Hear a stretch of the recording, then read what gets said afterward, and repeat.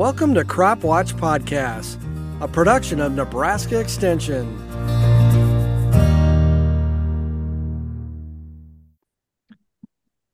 Well, good afternoon and welcome to another edition of Fridays with a Scientist. Actually, today it's Fridays with Scientists. Today we have Dr. Dave Gosselin, Abigail Schroeder, and Emma Kurtz. How are you guys doing this afternoon? Doing well. Thank you, Eric. Very good. You had a little bit of rain earlier. It's kind of nice to see that. We sure could use a good bit more rain. So just to get started, I'd like a little background on all three of you, where you guys are from, what's got you interested in the work you're doing, those sorts of things. Well, I'll jump in here. I'm from Minnesota originally. I've been here at UNL almost 35 fun-filled years, and I'm actually a geologist by training. I'm the current director of the Environment and Sustainability Studies, as well as serving as the co-chair of the Chancellor's Environment, Sustainability, and Resilience Commission. And I've been the director of the program since 2015.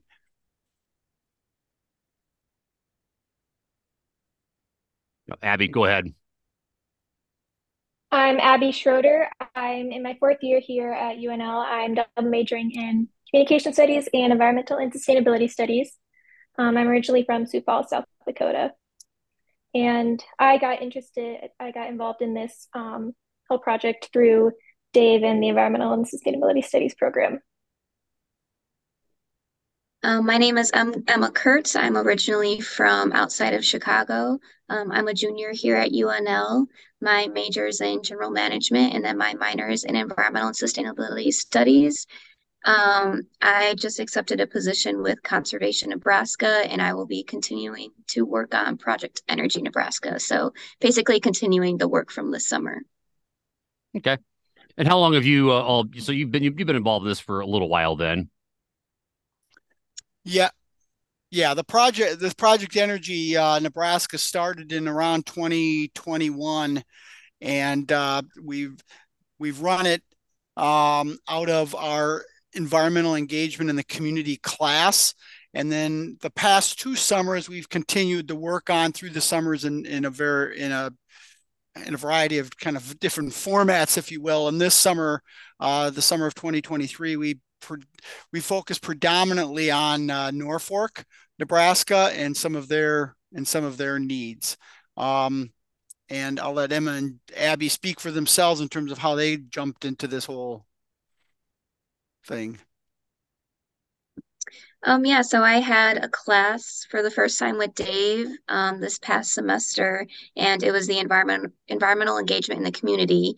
And I was working on Project Energy Nebraska then, and then this internship opportunity opened up for this summer, and I showed interest, and yeah, here I am now. Yeah, kind of similar story for me. I was looking for some experience specifically related to the environment and sustainability, and it sounded really intriguing and a little challenging. So I knew it would be a good fit. Yeah, it should be pointed out too that Eric, is that this is a collaborative project with the ICLEI, which is a international nonprofit that focuses on sustainable communities, local community sorts of things. And we've been working with them since, like I said, 2021. One of the people that got engaged in that from ICLEI was Tom Harrod, who's a former graduate of the Environmental Studies program from 1997. And so it's a long story, but anyways, that's where that connection came in. And then Conservation Nebraska is a local nonprofit, and Amanda Gangwish is a graduate of our program, and she's one of their program managers, and wanted to get engaged more with the environmental and natural resources side. We've also worked with the Rural Prosperity Network. We've worked with them in terms of some leadership training for our interns, and also we've been provided with some funding also by the Nebraska Center for Energy Sciences Research, and which is what do you call it? Funded by, to a great extent, by NPPD. And so in this summer's project, we not only worked with Norfolk, but we also worked with NPPD, and Abby did some survey work for them, and I think she may be continuing that on with her senior capstone course, and looking at the electrical vehicle readiness out in in the rural areas where NPPD has their operations. Yeah, that seems like that's probably very important. So Abby and Emma, just real quick question. Have either one of you taken climate and crisis by chance? I took that class in I think it was spring of 2022. Okay, so And I have you had not Dr. Durr. taken. Yes, yes. Yeah. So I taught it last spring. There's a reasonable chance I'll teach it again this next spring. I just had to, Davis, want to brag on your program a little bit. Some of my best students in that class last semester were in your environmental studies program, which I guess now is environmental studies, or is it environmental and sustainability studies, right? That is correct. Yep, that's correct. We just the name officially changed as of this semester, and we'll continue on in that name, I guess, for the future anyway. For however long somebody deems it to stay that way. Yeah, exactly. So Emma and Abby, I know you guys are part of what we probably call Gen Z. Do you find that environmental sustainability or those types of things is that a big passion amongst your age group? And have you all been very passionate about the environment since you were younger, or is this something that you really kind of gravitated toward once you got into college?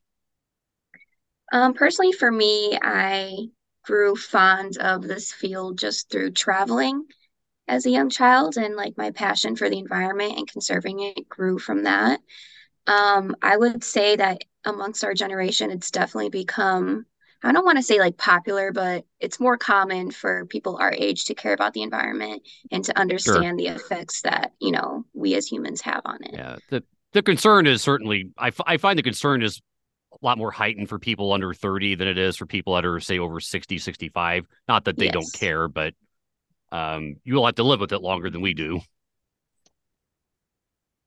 Yeah, when I've had conversations about climate change or uncertain environmental futures, the people who are more concerned are definitely closer to my age group. And I feel like it's just it's like Emma said, like more popular. And I feel like we've got a little bit more emphasis on it. Sure. I think also, Eric, there's a greater sense of urgency, I think, amongst the younger generation than it may be for us that might be in a little bit older generation as well. Yeah, that's what surveys show, and I'm always just kind of interested with how people get passionate about what they're doing, because I think it's great when people have a passion for what they're doing, as long as it's geared towards something useful to society. So kind of getting into climate change, one of the things that we do care about is how we manage our waste. And I know it's not something that most of us think about on a regular basis, and a lot of us probably don't want to think about it at all. But I do find this was a pretty interesting project that you guys are working on up there in Norfolk. So how did this get started? So okay. So the project that we worked on this summer was, again, working with Norfolk to kind of look at a more integrated approach to how they're managing their waste and their energy. And again, Norfolk has been involved with our Project Energy Nebraska since 2021. Steve Ramus, the city engineer, has been a very collaborative partner over the past 2.5, almost 3 years now. And before, I guess in May, we were talking more about what we could do, during the summertime. And he had been approached by some folks with regards to doing something with their waste, particularly looking at the business of using pyrolysis to create this stuff called biochar. Anyways, long story short, we started thinking about, well, what could we do with the waste? What could we do with the, this business of energy, and how could we fit it all together? And so that was kind of the beginning. And when Emma and Abby, and we should also note that we had another student involved, Jonah McDowell, who graduated in May and is now at the University of Philadelphia pursuing his master's degree in environmental studies. But so we basically just started having conversations. We went and visited Norfolk and their operations, and we started to kind of conceptualize how these things could be fit together. And I know I learned a lot along the way. And Emma and Jonah were very much kind of in the energy side of things, and then NPPD came in, and we had some conversations with them in the context of engaging with the community more. And so Abby took the lead on a project to kind of get a better sense for, I guess, electrical vehicle readiness, if you will. But I guess the broader scope was kind of the importance of engaging with stakeholders as you're developing outreach and community engagement programs, is kind of how that fit in. And I don't know if that was at all coherent, but that kind of gives you where we started. No, that's a very good explanation. And it seems like Norfolk has been very kind of forward thinking on how to manage their energy. They seem more forward thinking on like aspects of climate change and maybe some other communities of a similar size in this part of the country. And their mayor definitely seems to be very much a forward-thinking, innovative type of person. I haven't met him personally. His name is it Josh Mahoney? Is that his name? I'm not sure that the right name, the last name is correct, but it's definitely Josh. And we have met him. He was actually down here. Him and Steve came down and gave a presentation as part of the water seminar. The water seminar series on their creation of I guess a whitewater kayaking in Norfolk, where they're basically kind of re-engineering about a mile-long stretch in town to use the drop in elevation there to kind of create a place where people can kayak. But they've also just opened I think it's, and Emma and Abby, you can correct me if I'm wrong, it's something on the order of 60 to 80 acres of a solar array, where they are basically putting energy into the system. By contract with NPPD, they can basically produce up to 8 megawatts of power through their system to help, again, offset the energy use in Norfolk. And they're looking to expand and modify contracts and stuff related so that they can actually potentially expand their solar array there. In fact, I think our at Project Energy Nebraska, during the actual last semester, looked at some of did kind of a brief feasibility study of expanding their solar array so that they could accommodate energy, or so they could produce energy to run their wastewater treatment plant, as well as their water treatment plants in Norfolk, if you will. So in other words, almost have like zero emissions going into the running of those facilities. Yeah, and I guess the way the NPPD refers to that, it's what they call behind the meter. Behind the meter. Yeah. So that the electricity is just going directly into their system, and it's not, if you will, using NPPD's infrastructure, I guess you could say. So they're not being charged for any of their power. They're getting it directly from the solar array. Interesting. So the EPA has a waste management hierarchy chart that I just recently found. And the bottom of it is just treatment and disposal. Then it goes into energy recovery, recycling. At the very top is source reduction and reuse. Now, I'm going to assume that the most traditional waste management systems have been toward the bottom of just more the treatment and disposal. Is that an accurate assessment? Emma, you want to go ahead?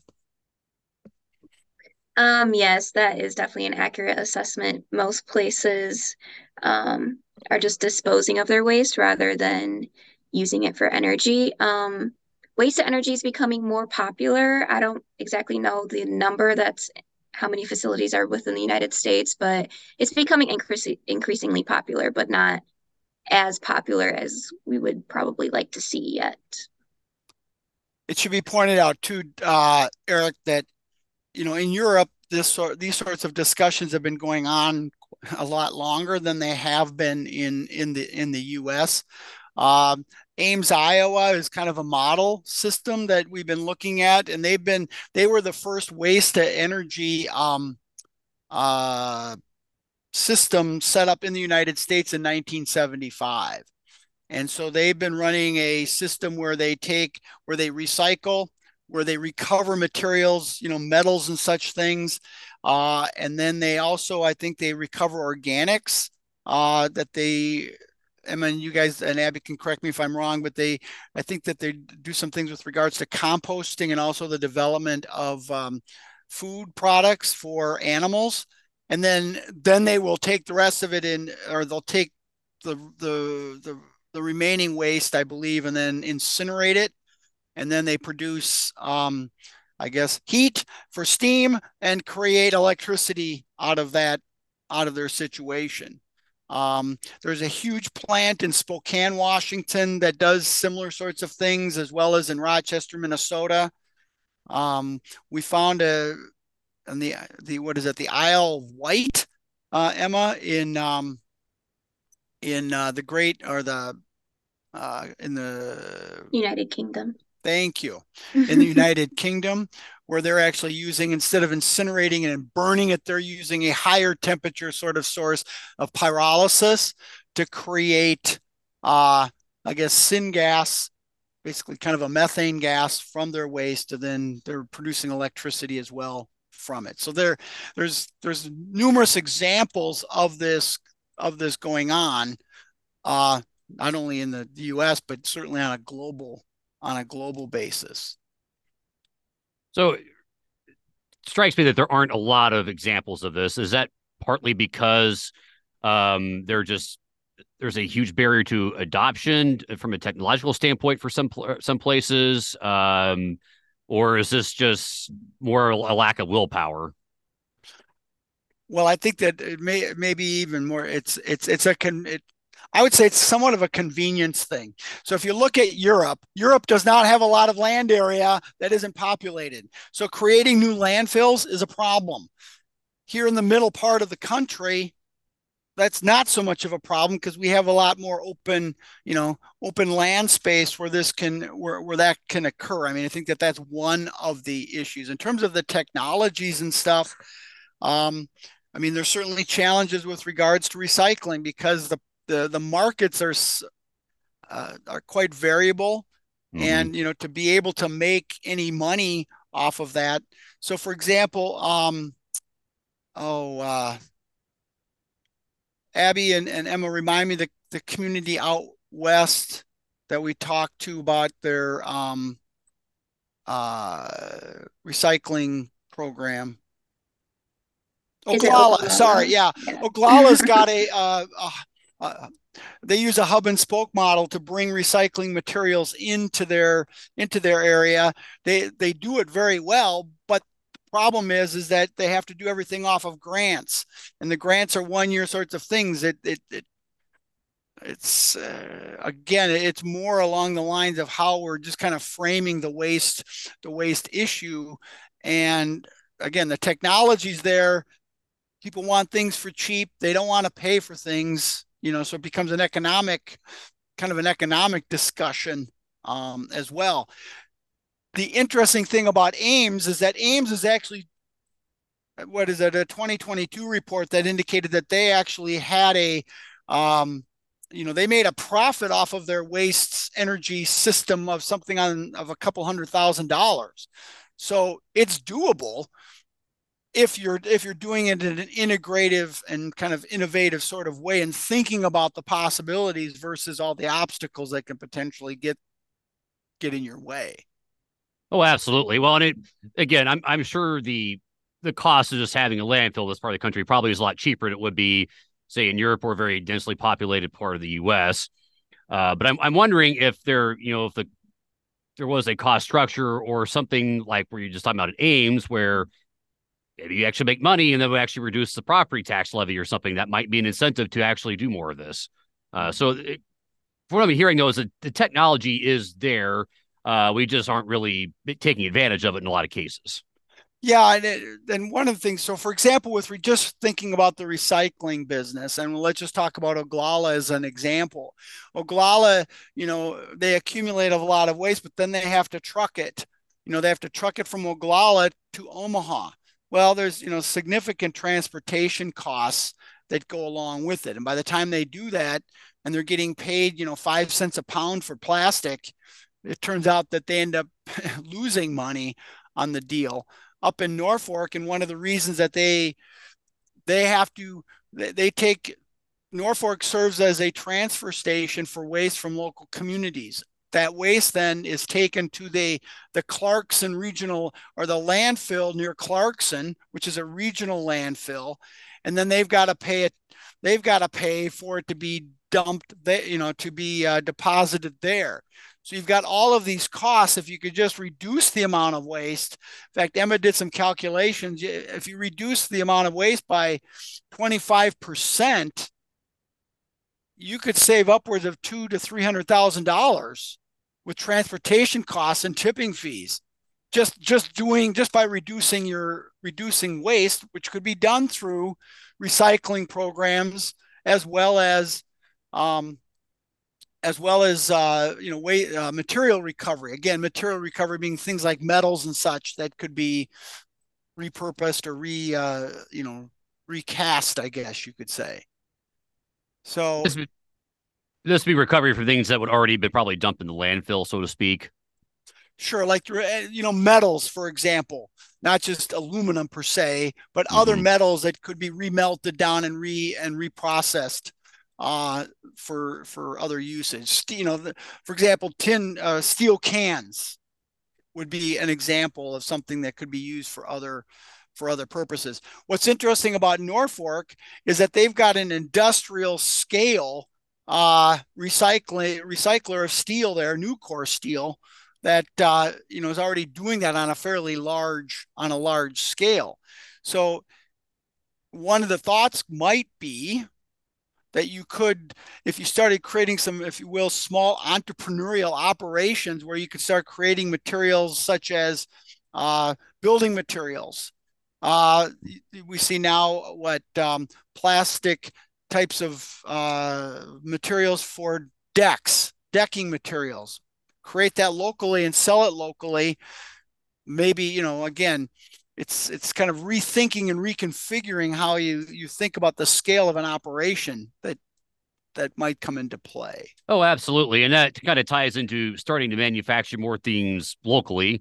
And that I would certainly think that would reduce the greenhouse gas footprint to some degree.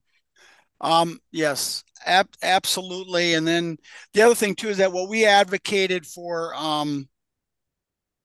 Norfolk was, instead of using an incineration sort of an approach, if you will, burning it, using pyrolysis, which is a higher, let's just call it a higher temperature process by which you can,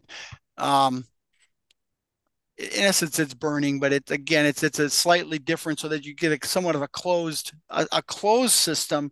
But out of that, you can create other products. And Emma, do you want to speak to the business of biochar and some of that? There's this product called biochar that can come out of this system.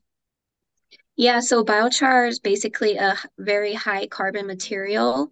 In terms of Norfolk, if this plan is implemented, they would probably sell their biochar to local concrete producers. And biochar acts as an additive, so it would decrease the amount of concrete that company has to use, which, decreases their costs, as well as making the concrete stronger. Biochar can also be sold to farmers and used for like land use, but because of the nature of the feedstock that would be going into the pyrolysis system, so like wastewater sludge, there are factors that could be dangerous if you use it in soil, if that makes sense. So if you just, were putting like wood into the system, then that type of biochar could be used on land. But in terms of Norfolk, they would most likely sell it to concrete producers. Sure. And there's also the business of carbon sequestration that goes along with it, in carbon markets and that kind of, and that Axe was kind of the originator of this whole concept of an integrated approach, because Norfolk was approached by a company that was kind of advocating for a pyrolysis system that could be used to create biochar and used for carbon sequestration. It can also be used for a variety, again, depending upon the feedstock and temperatures and such, you can produce methane gas out of it. You can also create activated carbon, which could actually be used as part of water treatment. So again, there's options here, again, depending upon on what directions that you want to go. Yeah, and just to add what you just talked about, Dave, the pyrolysis system, so it produces a lot of heat, like what we've said, and that's referred to as syngas. And usually there's that syngas can be used to power the system itself. So like it almost becomes self-sustaining, and you can use, like 100% of that to self-sustain the system, or you can choose to use less and put it like behind the meter for Norfolk. So yeah, I thought that was a really interesting aspect of pyrolysis, that you don't have to put as much heat into the system once it begins to run. So it's just much more efficient, in other words. Yeah, I get that would be a way to, yes, that'd be a way to characterize it. Now, none of these systems are perfect. I think that one of the questions that there are pros and cons to all of these things, and this is not, burning waste. One might suggest that's not a good thing, but one of the things about it is if you're using that material as a source of feedstock, if you will, for the system, you're not using petroleum products that you're extracting from the ground, which that in and of itself it's almost like you're reusing the petroleum, because petroleum goes into making plastics. And if you're using plastics to do some of the burning and stuff like that, you're not taking, if you will, pristine petroleum products and starting from that point. Right. It strikes me that we're keeping a lot more of the same things in the cycle, not having to get new.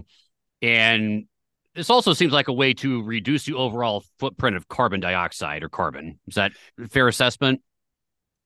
Yes. Yeah, you will reduce your carbon. You will reduce your carbon footprint to some degree.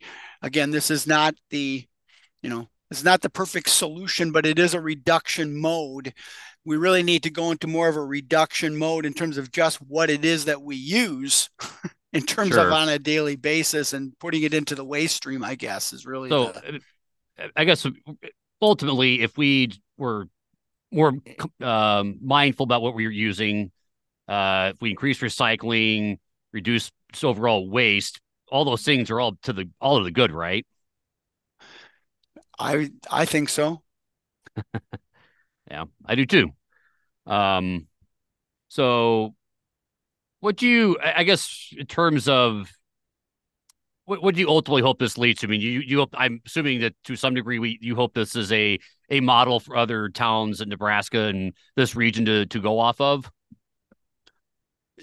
Yeah, and so as Emma mentioned, she's going to work for Conservation Nebraska, and as part of our relationship with Conservation Nebraska, they've decided to do some more of their programming in the form of projects. And so that if you actually go to their website, you will see a link that says Project Energy Nebraska. And so one of Emma's chores, is my understanding, is going to be looking to recruit some additional towns to be involved in this. And I should also point out that we've been involved with Lincoln, we've been involved with South Sioux City, as well as Grand Island. So it's not as though Norfolk is the only group, but they've been the most active, and in terms of our engagement with them. We would like to work certainly with other communities in this same realm, whether it's helping them with a plan or just looking at just various components of their waste and energy usage. I guess you could say. Yeah. I guess I'm just kind of curious what Lincoln's doing since we all live here currently. Well, I mean, Lincoln. So first of all, Lincoln has been very progressive in and of itself. I think it's one of the, I think it was the first to have a climate action plan within the state. Their mayor is very much committed to implementing that climate action plan. Sure. The business they've got a whole program going on with regards to biochar. They've got a very active recycling program going on.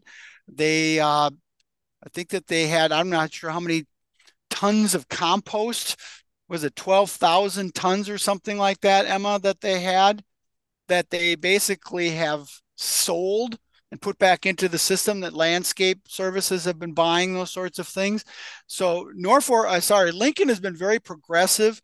They also, in terms of their sewage treatment plant, they produce methane out of that goes back into the system. So again, using the methane off of already used materials, and the sewage sludge predominantly is another source. Norfolk is also, we had a project again last semester where they were looking at the possibility of putting up a solar array to run their water treatment facility out on the east side of town. We've got Uribe Waste looking at doing stuff with composting. So Lincoln has been doing a lot of things that. And then the business of electric vehicles, that's a whole nother arena. Got electric vehicle. We've got a co-op, a collaborative, I guess you could say, with Lincoln, the city of Lincoln, Lincoln Public Schools, and UNL as being part of that sort of group in terms of getting ready to deal with that sort of infrastructure. And so I'm assuming there was probably an anticipation of having a very rapid shift toward electric vehicles in the next 10 years. California has more or less said that they're kind of banning the production of internal combustion engines for cars after, was it 2035? I don't know if that's still technically in place, but I know that was a goal of theirs. And so we mentioned just about electric vehicle readiness earlier. It strikes me that one of the barriers to electric vehicles right now outside of urban areas that there just really isn't the infrastructure for. I mean, are more communities now starting to think a lot more about how they get charging stations in place, things like that? Abby, you want to take that? Yeah. So when we were looking at electric vehicle readiness specifically in like more rural areas, we found that the infrastructure is just not really there yet. It doesn't support living in rural communities as easy as might be here in Lincoln or in Omaha. But I think that's kind of something that's stopping people from thinking about buying EVs. And some of the responses we've got were just low interest in EV adoption, which kind of makes sense because we just aren't seeing that. But I think once EVs become more mainstream in more populated areas, that's going to transfer. And it's also interesting too, Eric, is that NPPD has had an incentive program for, I guess, providing, as it says, incentives for new homes as well as new multifamily homes to put in additional infrastructure, i.e., 240 volt connections into new houses. One of the things that Abby found out with her survey was the fact that a lot of people didn't even know about the incentive programs, didn't even know that they existed. And so that's a little bit of that was one of the reasons for doing the survey, was to basically show that was the case. I didn't realize that. Yeah, and the other thing, now that's NPPD. The other thing too that goes along with this, and I think showed up in Abby's survey, was the fact that if you look at surveys of rural areas, rural Nebraska, the Yale studies that they've had showing pretty much rural areas are not as concerned necessarily about climate change and some of the implications of that. And I think that that's also influencing, the extent to which these rural areas are going to just jump into this business of EVs. And then there's also some of the, or at least one response in Abby's survey that said they just think EVs are a fad and that they're going to go away. But I don't think that that's personally, I don't think that that's true. Not the way in which they've been selling, and the market is being. No, the market's definitely trending in that direction, and it could be that we go in 10 years. Right now, we probably have less than 5% of the vehicles in this country are EVs, probably not even 2% in a lot of cases. In 10 years, it may well be 25, 40%. And places that don't have the infrastructure for it are just going to continue probably to fall a little further behind the curve. Yeah, what you just said about the Yale survey, that makes sense. And that's kind of rural America in general, other than maybe parts of the Northeast. But I do think that if you talk about it in terms of extreme weather, then I think their sensibilities heighten a little bit because they are experiencing more extreme weather. And I think there's concern. I just don't think it's concern in the same way that a lot that we think about it. I think they think about it in a different context.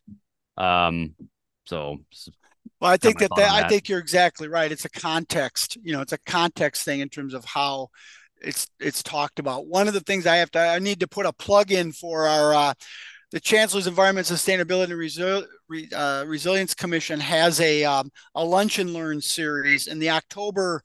I think it's October 27th or whatever that Friday is.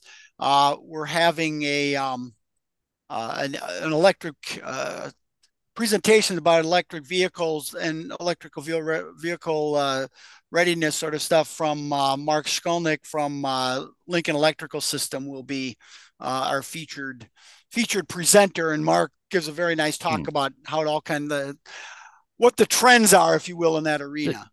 Does that group meet? How often do they meet, Dave? We the lunch and learns are once a month. The first one is actually here on September 29th, and that's actually going to be featuring Ted Hibbler. He's going to be talking about indigenous approaches to indigenous people's approaches to sustainability, which will be a very interesting presentation. Oh, absolutely. But again, I keep thinking about what you were just talking about a bit ago in terms of the incentive programs, and maybe it could just be that there are people that will adopt certain technologies and things if they have the financial incentives to do so, even if they aren't necessarily as concerned about climate change. I think to some degree we just need to do a better job of talking about what we're already doing, what's already out there, what will benefit them. And I think things like electric vehicle adoption and heat pumps and those sorts of things will become a lot more common if the incentives are structured correctly. Yeah, I agree. I agree with that. And right now, again, this business of adoption, the people that are adopting are the people that are, if you will, the first adopters typically. And you're starting to move into that percentage of people that are a little bit more comfortable, but we haven't reached that, the big part of the bell curve, if you will, where people start doing it on a much larger scale. And so that's always sure. It'd be interesting if the curve is somewhat like the adoption of smartphones, where the iPhone came out in 2007, and you saw some people with them for about 2 or 3 years, and all of a sudden it was like somewhere around 2011, 2012. It was like most everybody had one. I didn't get one until 2013, and I remember I started thinking, it's like, almost everybody else I know has one. It's just like I finally just broke down and got one just because I got tired of not being able to see pictures and videos of people who are trying to send me on my little flip phone. Yeah. So not to apples comparison, but I mean sometimes technology gets adopted slowly and then very quickly. Yeah, I mean again, there's lots of work out there on how new technologies and things are adopted, and this is we need to speed up the rate, I guess, of adoption, so to speak. If electric vehicles are coming. And so, I mean, you see the whole auto industry is having a real concern about that in terms of their contract talks with regards Absolutely. to, who's going to make it and how those employers or employees are going to be dealt with as we move into the future. Okay. Well, kind of coming up here on the end of it. So, Abby, Emma, Dave, any last comments that you'd like to share before we end the podcast? I don't believe so. Abby? No, not other than I think it just really highlighted the value, our project really highlighted the value of including multiple stakeholders and trying to get as much input as you can. Yeah, we've been very fortunate to have some great collaborators, and I mentioned them earlier in the podcast that certainly want to acknowledge the Nebraska or ICLEI, Conservation Nebraska, Rural Prosperity Network, Nebraska Public Power, the Nebraska Center for Energy Sciences Research, and then, of course, our own Environmental and Sustainability Studies program, and the work that a lot of students did before Emma and Abby and Jonah got engaged in this as well. So it's been kind of a learning process for all of us, but I think that it's been a productive one, and I think that the communities keep coming back, and other people involved with our program. So it must be doing something for them. Otherwise, they wouldn't return. No, you guys are absolutely doing something right if they keep coming back. That's the best sign of success you can have, I think, is that people keep coming back and asking for more. Yeah. So, Eric, we appreciate you having us, though. It was nice. It was great to talk about the project, and hopefully others will hear it. And if they're interested, to have them contact us. We're more than happy to talk to any other communities about the possibilities. Yep.